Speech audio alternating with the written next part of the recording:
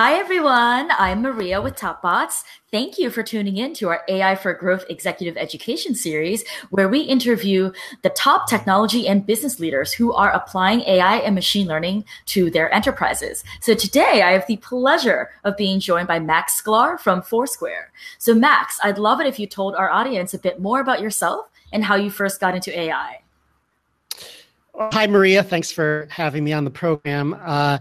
I guess to start with my story, my journey to Foursquare to AI machine learning was really the intersection of two interests that I had.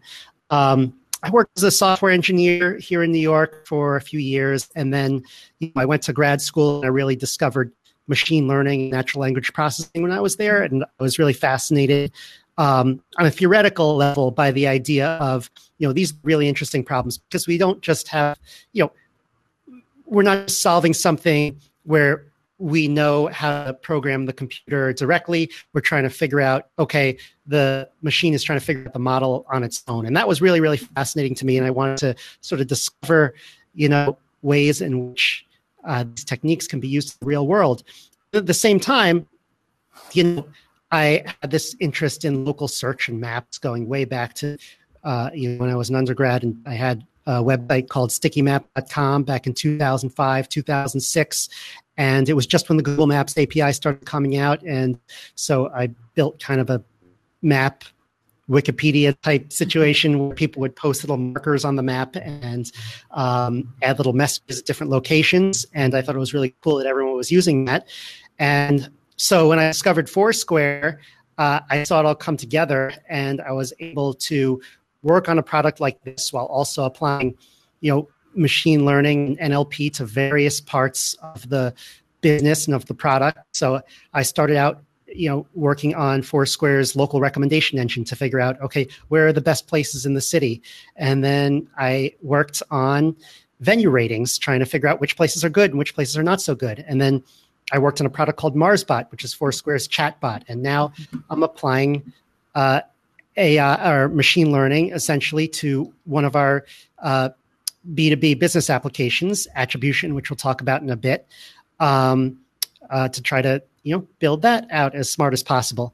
And in the last few months, I started a podcast called The Local Maximum. And, I talk to people in AI and machine learning every week. I mean, sometimes we talk about more general topics in tech and entrepreneurship, but it's been a lot of fun. I've been able to kind of talk to a lot of interesting people and network with a lot of interesting people. Absolutely. I love the title of that particular podcast. And we've even talked about my book on there. So we'll definitely be including a link in the article that accompanies this video series. I know for a fact at least one person bought your book based on that's wonderful. They emailed me. All right. Yeah. Well, I appreciate that. So let's go back to this problem that you were talking about, which is B2B attribution. Yeah. So attribution is the bane of marketers. And you spoke earlier about how machine learning can be used to solve problems that we don't know how to explicitly code ourselves. So I know you've been thinking about this problem for a really long time. Can you share with our audience, what are you defining as attribution, and what does it actually mean for Foursquare and your customers? Well, attribution is a causal model. We're trying to figure out whether being exposed to an ad actually causes someone to change their behavior. And the behavior that Foursquare knows about, that we specialize in, is whether you actually visited a store. So Foursquare doesn't look at whether you clicked on stuff. It doesn't look at, what websites you visited or even really what purchases you made, although we have some of that data in there. But our specialty is, can I get people to go into my stores? And that's what attribution is. We're trying to figure out whether an ad causes someone to visit stores versus is just correlated to going to stores. So it's the whole causation versus correlation thing, which is very difficult to tease out. Absolutely. And so why is attribution so difficult? So you mentioned obviously correlation versus causality. Causal models are quite difficult to build, just period, right? Not even just in machine learning models. But what are some other reasons that attribution is so difficult from a technical standpoint? There are a lot of factors that go into whether, human behavior. And it's really complicated. And any model that we build is going to be an oversimplification, a huge oversimplification of reality. So, you say, well, I'll use a chain as an example. I'll use Starbucks as an example because Starbucks isn't a client of ours, but it's one that everybody, understands. And so, yes. So it's like, okay, I'm targeting people who are around the same age range that go to Starbucks. I'm targeting people who, have a little extra income and go to Starbucks in the morning. So they're already going to a large extent. So it's like, in what way did my ad cause them to go, and in what way was I just targeting people who are already going to go to Starbucks? And there's always another step you can take. So it's like, well, maybe I'll correct by what city they're in, or maybe I'll try to correct by age and gender, or maybe I'll correct by whether, they go to coffee shops in general. And this is just an infinite process. You can, go on and on and on. And also, also how those features interact with each other. They could act with each other in an almost infinite number of ways too. So it's just a constant, trial and error in sort of figuring out what features matter and what attributes matter and what we want to correct for the most. Another problem that's related is that oftentimes, if you're not careful, you're just measuring targeting and you're optimizing for targeting. So I want to target people who are going to Starbucks anyway. Well, that's obviously not good from a business perspective. You're not, you're just, the way I think about it is someone's in the store and they're about to swipe their credit card, and then somebody runs over to them, whispers in their ear, buy a cup of coffee. And then they swipe, and then that person, cheers like, hey, I get credit for that, and, pay me. So sure. You want to make sure. That's the game Google and Facebook play, right? They're both like, oh yeah, we drove that guy to click on your ad, so you get to pay both of us. And you're like, no. Yeah. No. And then the third problem is that just the data in general is very noisy. Everywhere in the chain, there's of data, there's noise that that shuffles things around a little bit. And when you have a lot of noise in the data, it's always very difficult to separate out the signal from the noise. So, for example, when we get the information on who saw the ads, well, there are errors in that. There's even fraud in that. Like, maybe some groups say so-and-so saw the ad when they didn't. You try to figure out, which groups of users are actually the same person or the same family. Lots of errors in that. On every level of the technology you can imagine, every level in the chain, it introduces errors. And, you can't take, it's a lot of work to take all of them into account. And, you're always finding more sources of error. So, and it's some people have said that it's also an adversarial problem. So if somebody gets really good at attribution, then there's somebody else waiting in the wings to take advantage of the fact, to take advantage of some, feature you didn't correct for, to try to optimize for that, when really they're not helping the businesses in the end. So attribution has always been a problem. What have been the historic ways that people have attempted to either correct these errors at all these different levels of the technology, or attempt to mitigate them in some way, or even just use some other more novel technique? What historically has been done to solve this problem?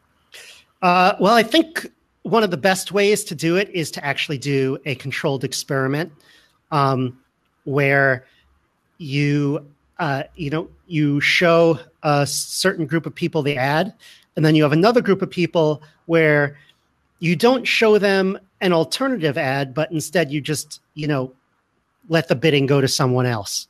And so what happens there is you can actually compare the two groups, and it's pretty fair. The sources of error will be the same on both sides, so long as it's random. And you can measure, I think, the most effectively whether your ad is actually working or not. But we don't do that. And the problem with that is, first of all, you have to be on a particular platform that allows that. And oftentimes we're measuring attribution after the fact, so we can't even do that. But also it's very costly for these companies. They want their ad to go out to as many people as possible. And then when they say, okay, but you're going to hold back a certain group and they're not going to see it, then it's like, we can't afford to do that. We have to, maximize our ad budget. So there's always that tension there. And I would say, if you can do a controlled experiment, go for it. But if you can't, then there are these other techniques that we're working on. So the technique that we had most recently, that we recently replaced, was a very good technique, but I'll talk about why we replaced it in a second. And that's called one-to-one matching. Mm-hmm. So it's like, okay, we don't have a controlled experiment, but we do know who saw the ad. And so we construct a control group that is demographically identical to the exposed group. So we started with 5 attributes. It's age, gender, your recency statistics. So, how long ago you're put in buckets as to how long ago you visited in the past, your DMA, essentially your city. And the 5th one is the language that you speak.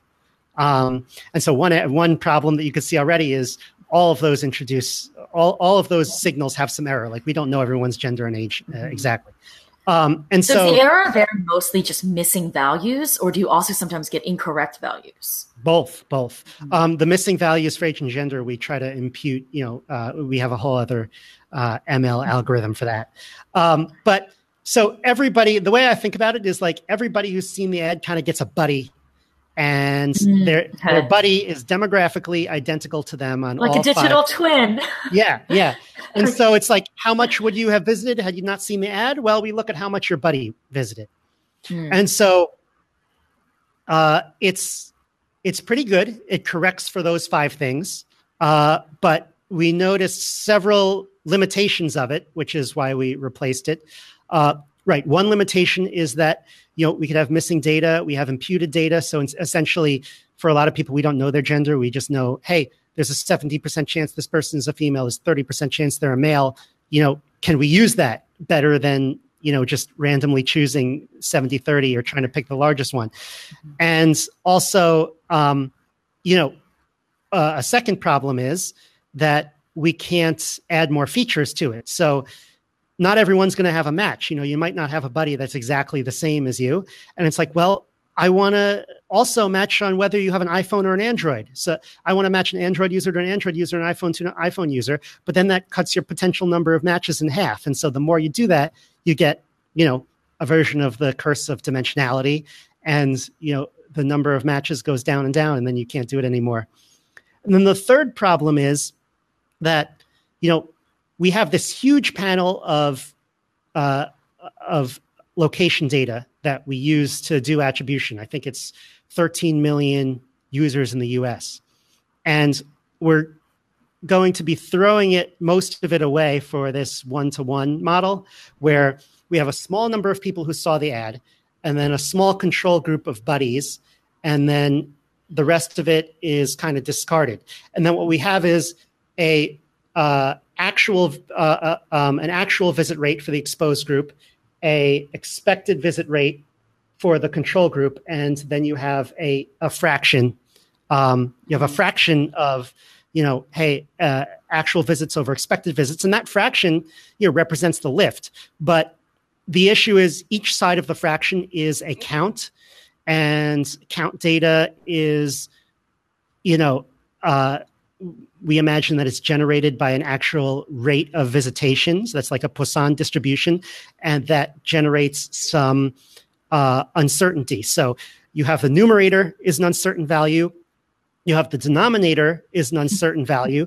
And then when you divide them together, you get an answer with an even larger error bounds. Right. And so the idea is, if we can have a machine learned control group, if we can reduce the error bounds on the denominator, we can reduce the error bounds in the whole thing. Okay. And so essentially what the denominator is doing, the control group is doing, the insight is that's just your expected visits, given that you didn't see the ad. And so we realized, hey, this is just a machine learning problem. It's to, we can, insert our data into a machine learning model and try to say, okay, for a given person, for all the features about them, what is their propensity on any given day to visit the chain? And the good thing about that is, well, first of all, it reduces the error bounds in the denominator, like I said, but also it can take into account any feature that we'd like. So now we have like 500 features that we throw in there, and we're adding more. And the third benefit is that it could take into account the uncertainty of the features we have. So if we don't know exactly, what gender you are, but we have some probability distribution coming out of another model, well, we could take that probability distribution as an input, and it could actually use that data rather than just trying to impute it. So we saw those three benefits, and we saw that this is a technique that's being used in a few other places, and we decided to go for it. And we just launched, a couple months ago. Yeah, so since your launch and your addition of all these 500 new features, have you observed that certain features that you weren't tracking in your original 5 for your sort of digital twin matching system are actually very impactful or have a lot of predictive value? Yeah. So one that has a lot of predictive value that it actually was in our original system, but it was recency, whether you've been there in the past. But the one-to-one matching only had 3 buckets. It was, have you been there in the last 30 days? Have you been there in the last 60 days? Or have you, not been there in the last 60 days? And so everyone was put in those 3 buckets, and your control group buddy got matched in one of those 3 buckets. And we were like, you know what? We can now, we can have way more buckets. And we could also look at frequency rather than recency. And it turns out those features are very predictive, which makes sense. How often have you gone in the past or not is a big one. And so we're still trying to look through, the rest of the data to determine which features are important. I mean, one of the interesting things is we have 100 of these running a day. And so every chain or every group of venues has a slightly different set of features. And so it's, I've never seen this before where we have it's always like, well, find your hyperparameters. And it's like, no, I can't do it exactly, because if I find my hyperparameters on one model, it might not be the same for the other 99. So trying to analyze all 100 at once is actually a very interesting problem, which we haven't dug into yet. But, another interesting one is what apps people have on their phone. That can be predictive on where you go. Okay. I think you can only get that on Android, right? Or do you get that information on iPhone as well? Yeah, no. So for us, it's not. We're not getting it from that. We're getting. So we have a Pilgrim SDK, is what we call it, is embedded in some other apps in the whole app ecosystem, and essentially, it's only in apps where it really helps the consumer experience for that app. So, for example, it's in SnipSnap, which is a coupon company. It's in TouchTunes, whatever. So we have a bunch of apps giving information, feeding information into our panel. And it's those apps, which I don't know exactly how many there are. There are maybe 10 that we can track. I see. So what are you learning about what other apps people have on their phones? Well, it's just, what is the source of the data? So if it's someone who's using a couponing app, then they might behave one way. If it's someone who's using a music app, a jukebox app, they might behave another way. Or if it's someone who uses a travel app, they might behave a third. It makes sense that those people would, tend to go to slightly different places. Makes sense. And so you mentioned you have to build a slightly different model for every single restaurant and venue because their features are going to differ and their user distribution is going to differ. Have you noticed some interesting patterns in terms of what features matter more for certain types of venues? Oh, that's interesting. That's one thing that we kind of have been taking it on a case-by-case basis right now. So that's a further area of study for us. But I think that one thing that has been interesting to me is that age and gender is such a big focus in the industry. Like everyone wants to correct for age and gender, but there are a lot of cases where it doesn't seem to matter all that much, unless that chain is particularly targeted at a particular gender or a particular age. But many of them are just more general. Like I said, we don't have Starbucks, but if we did, I would imagine that age and gender wouldn't be that much of a factor. You could think maybe certain ages go to Starbucks more than others, but the model would probably find other factors that outweigh that. Indeed, I think marketing has been trying to find more behavioral data. Like, so rather than looking at the customer demographics, looking at their psychographics and their jobs to be done. And you already mentioned one of these, which is the apps that you use is a type of behavioral data. Yeah. Are there other behavioral features other than the apps that you've noticed have been useful? So like another one would be what categories of places you've been to before. So do you tend to go to gyms? Have you been to a hardware store? Have you been to, a coffee shop at the last 30 days? So that's been really interesting. And there are a few interesting things that we're going to want to add in the near term, which are like, what other chains have you been to before? And, do you visit expensive restaurants or not? All that stuff I think we could throw in and would provide really interesting insights.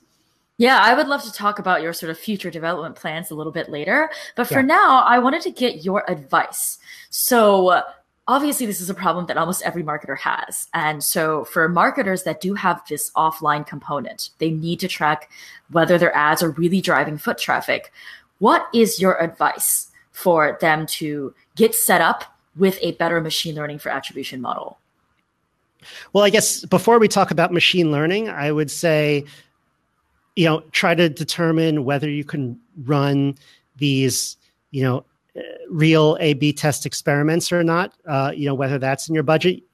Most people can't do it all the time, but if you can, it's a good thing to do. Just get a sense of what's really working and what's not.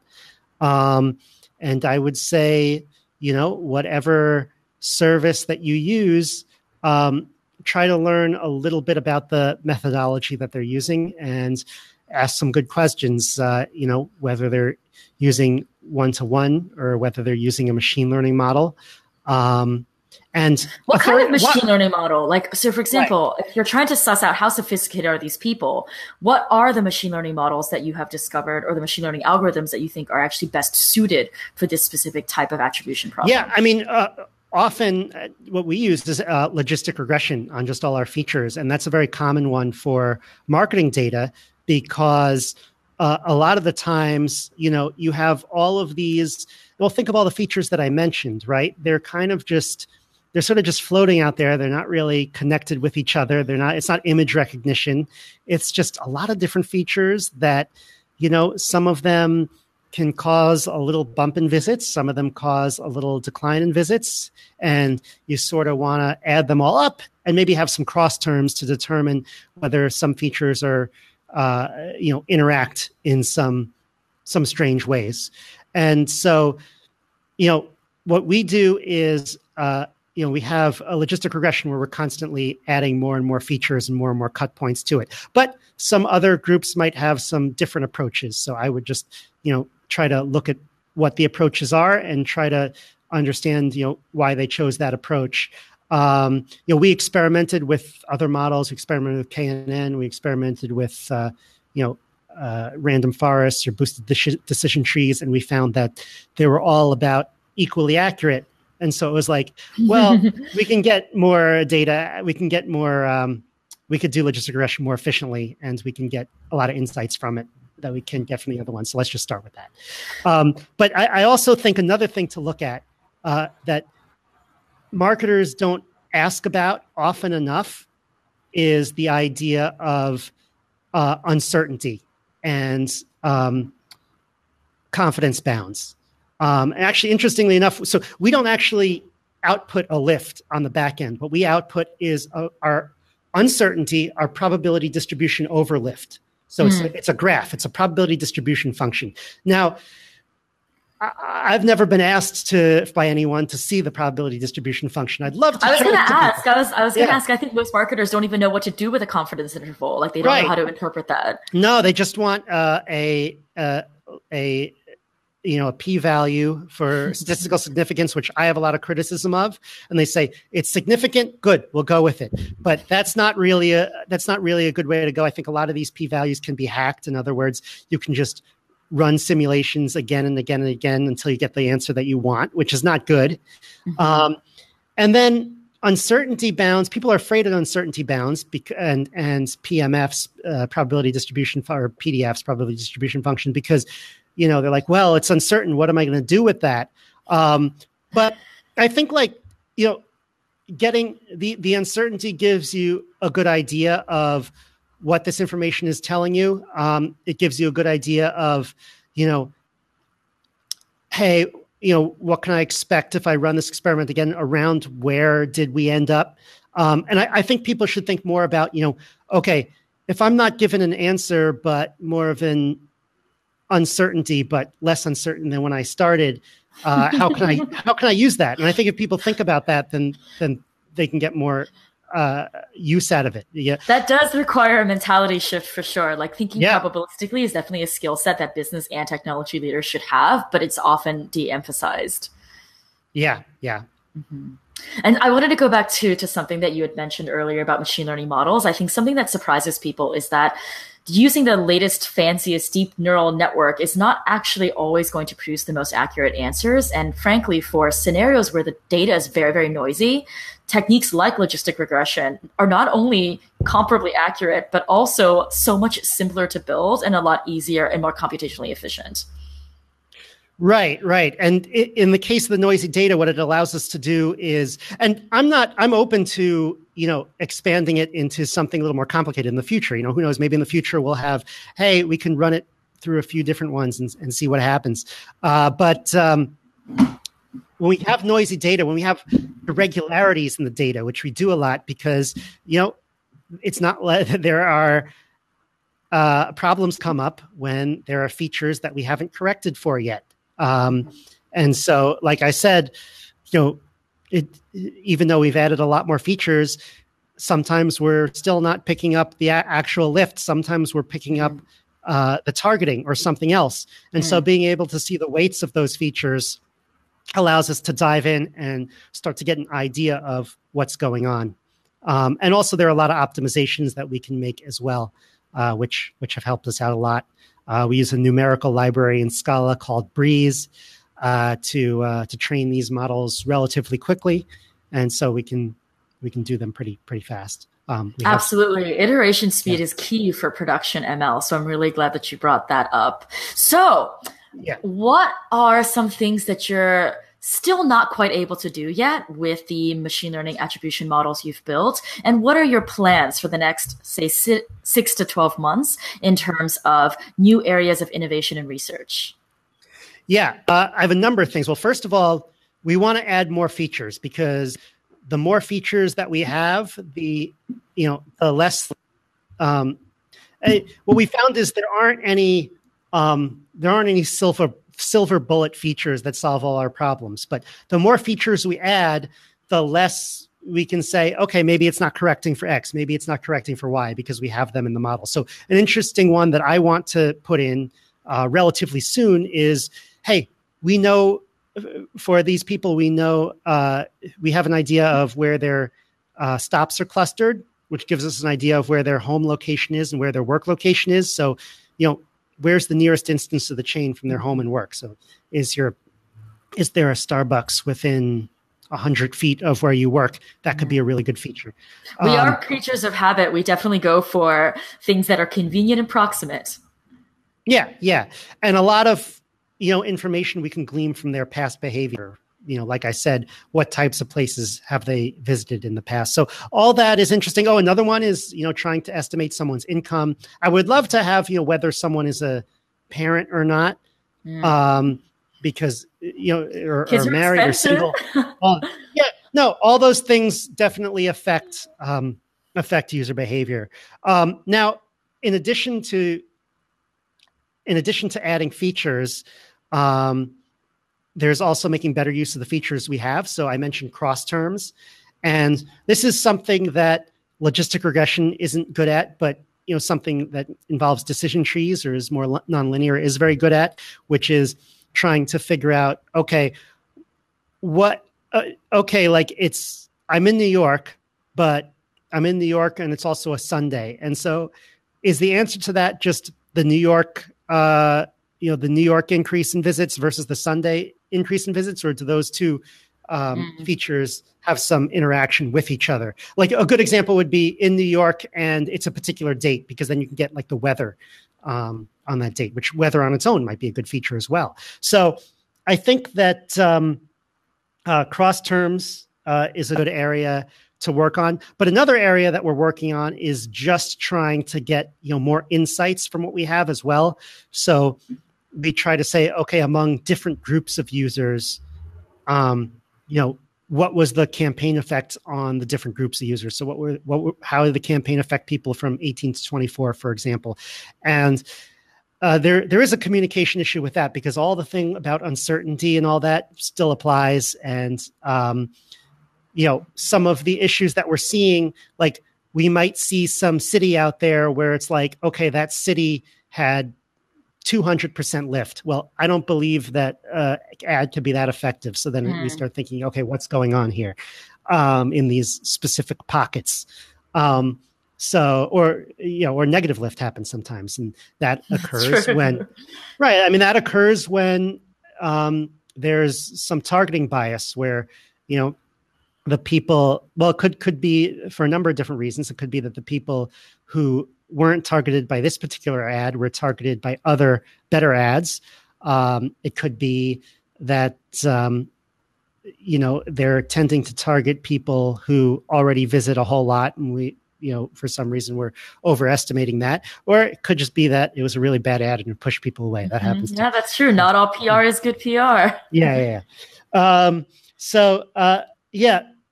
We really want to dive in the insights, and we have gotten some insights where, we've been able to tell people, okay, next time you can target this group, and it looks like that group converted really well on your ad. But we've also found some irregularities that we know are probably not true, and we have to do a lot more research to try to suss out what the problem is. And I think it's just an ongoing ongoing battle. Machine learning never ends. Never ends. You think you have your model deployed? No, you get to keep working. So I'm really glad you thought of all these interesting research areas. Yeah, I think there's a difference. Like if I were to build a classifier on what's a picture of a cat and what's not, I feel like there's a better stopping point there where it's like, this is pretty good. I can get a cat. At some point, like 98% accuracy, or like if it doesn't get it right, it's like just a weird picture of a cat. So kind of give up. With marketing, and it's the same with like, if you're predicting stock prices or things like that, there's always more areas, and it's a zero-sum game, right? There's a finite amount of attention. Every marketer is trying to get more sophisticated. The people competing with you are out of luck because they're not going to be able to compete with your machine learning capabilities. Yeah. So, and then finally, I wanted to add there's some statistical techniques that are on our roadmap as well. We're looking into propensity weighting, so we can see, that's sort of a interesting idea where it's like, okay, what's the lift for a panel versus the lift in general, versus can we kind of compare that to the population as a whole? And then another one is using Shapley values on several different campaigns. So it's like if you've been hit by 2 ads or more, who gets credit for that? And so those are 2 other things that are on our roadmap for the next 6 to 12 months. I don't know if we'll get to everything I mentioned in the next 6 to 12 months, but I guarantee we'll get to some. It's good to be aspirational. It's good to have a lot of plans and try to hit as many goals as possible. So thank you so much, Max. This was such a wonderful interview, full of details, full of practical advice. I'm sure that our listeners will have derived a lot of value from it. So thank you so much for coming on the AI for Growth series. Thanks a lot for having me. And good luck, everyone.